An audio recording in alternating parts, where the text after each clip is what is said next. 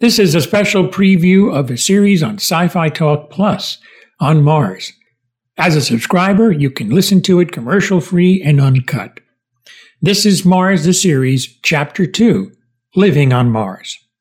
And this is Sci-Fi Talk, the podcast on how sci-fi, fantasy, horror, and comics help us explore our humanity. Author Stephen Patronek on How We Will Live on Mars, and editor of Breakthrough Technology Alert, talks about living on Mars and food supply.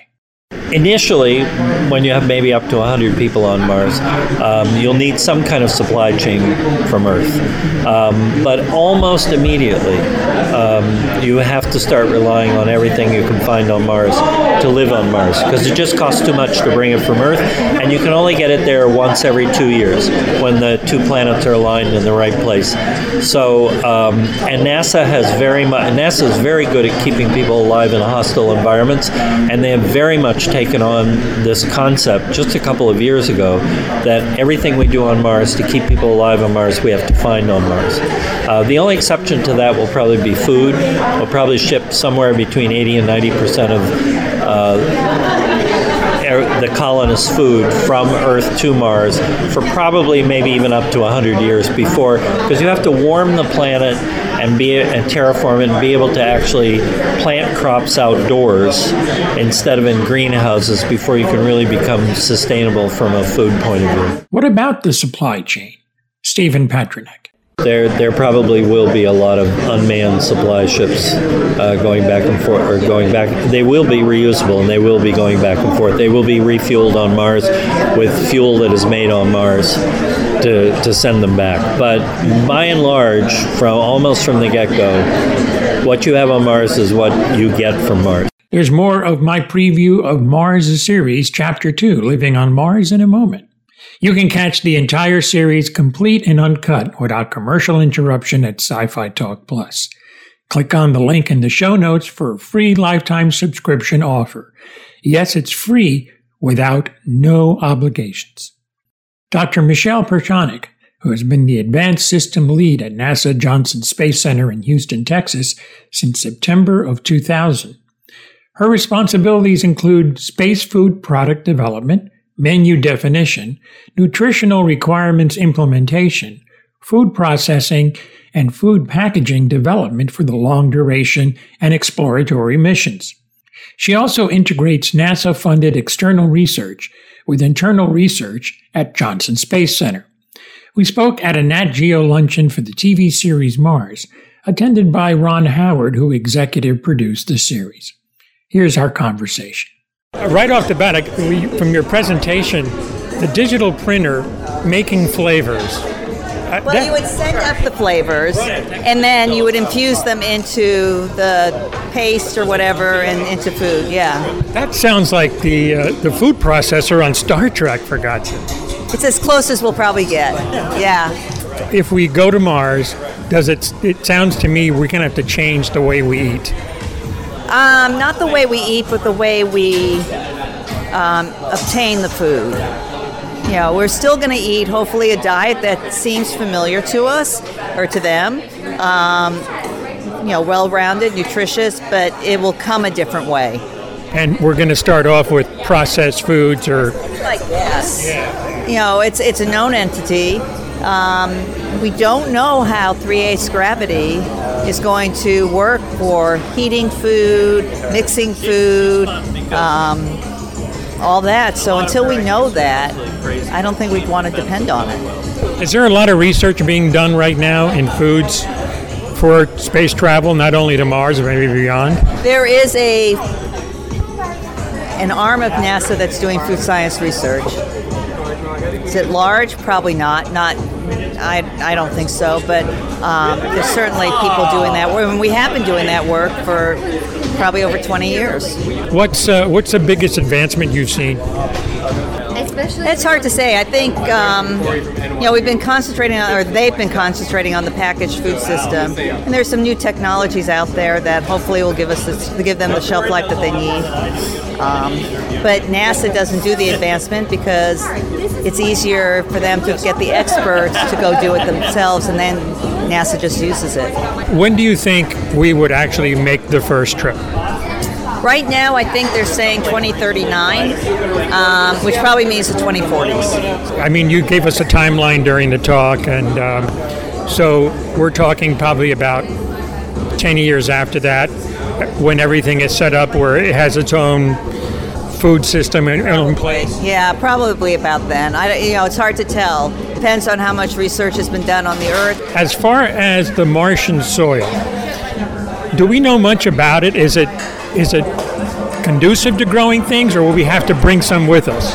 So I think what I've heard, and I'm not an expert, that the soil will not allow people to grow food there. But the plan is to grow it hydroponically in water in growth chambers, because then you can just pass the nutrients through the water. Why would you want soil that you have to bring up and launch when you can do it as well in hydroponically? And I think the agronomists have figured out even carrots, where you think they'd need the ground, are growing not quite straight, but mangled a little bit, but still good enough to do it hydroponically.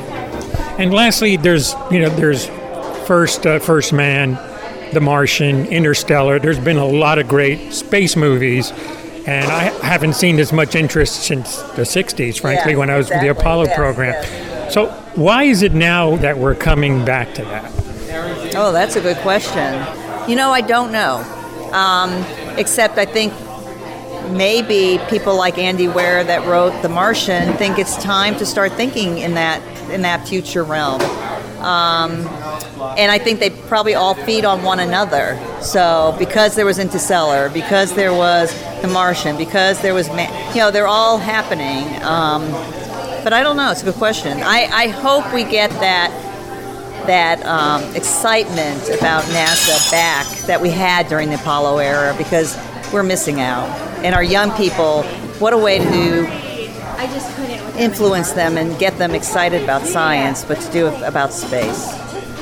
We need science has been long neglected, and yes, exactly, and how exciting it is, and how it's just inspiring.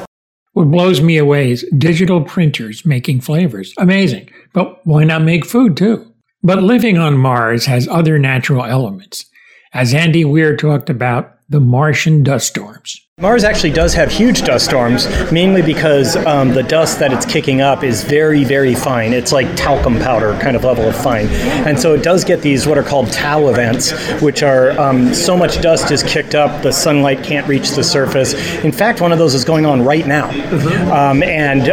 So Curiosity is kind of in the dark a little bit, and Opportunity is, might not survive, and so on.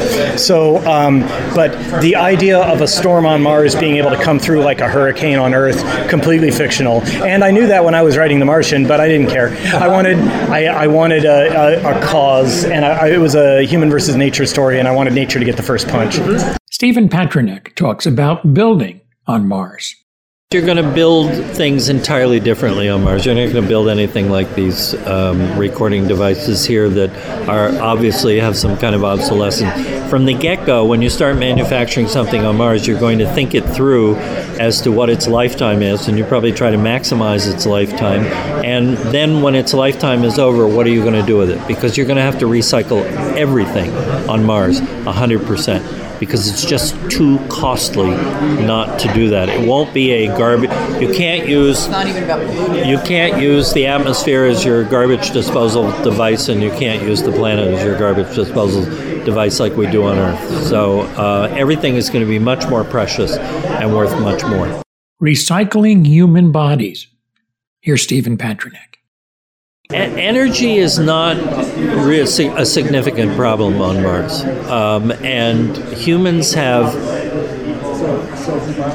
60,000 years of burial rituals, and those are not going to be undone very easily, even in an environment like Mars, where whether or not you bury a body or even preserve a body indefinitely on Mars so that you could at some point take it back to Earth or whatever, as opposed to, for example, incinerating it, really isn't going to matter that much. And in fact, burial might be scientifically the smartest thing to do.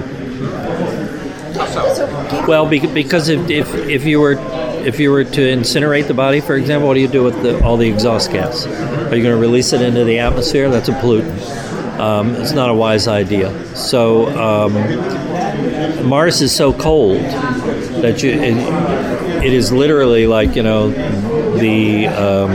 what we imagine Walt Disney as someplace, perpetually frozen somewhere. And you're not going to run out of space for that on Mars either. You can catch the entire series complete and uncut without commercial interruption at Sci-Fi Talk Plus. Click on the link in the show notes for a free lifetime subscription offer. Yes, it's free without no obligations. And this is Tony Tellado. Thanks for listening.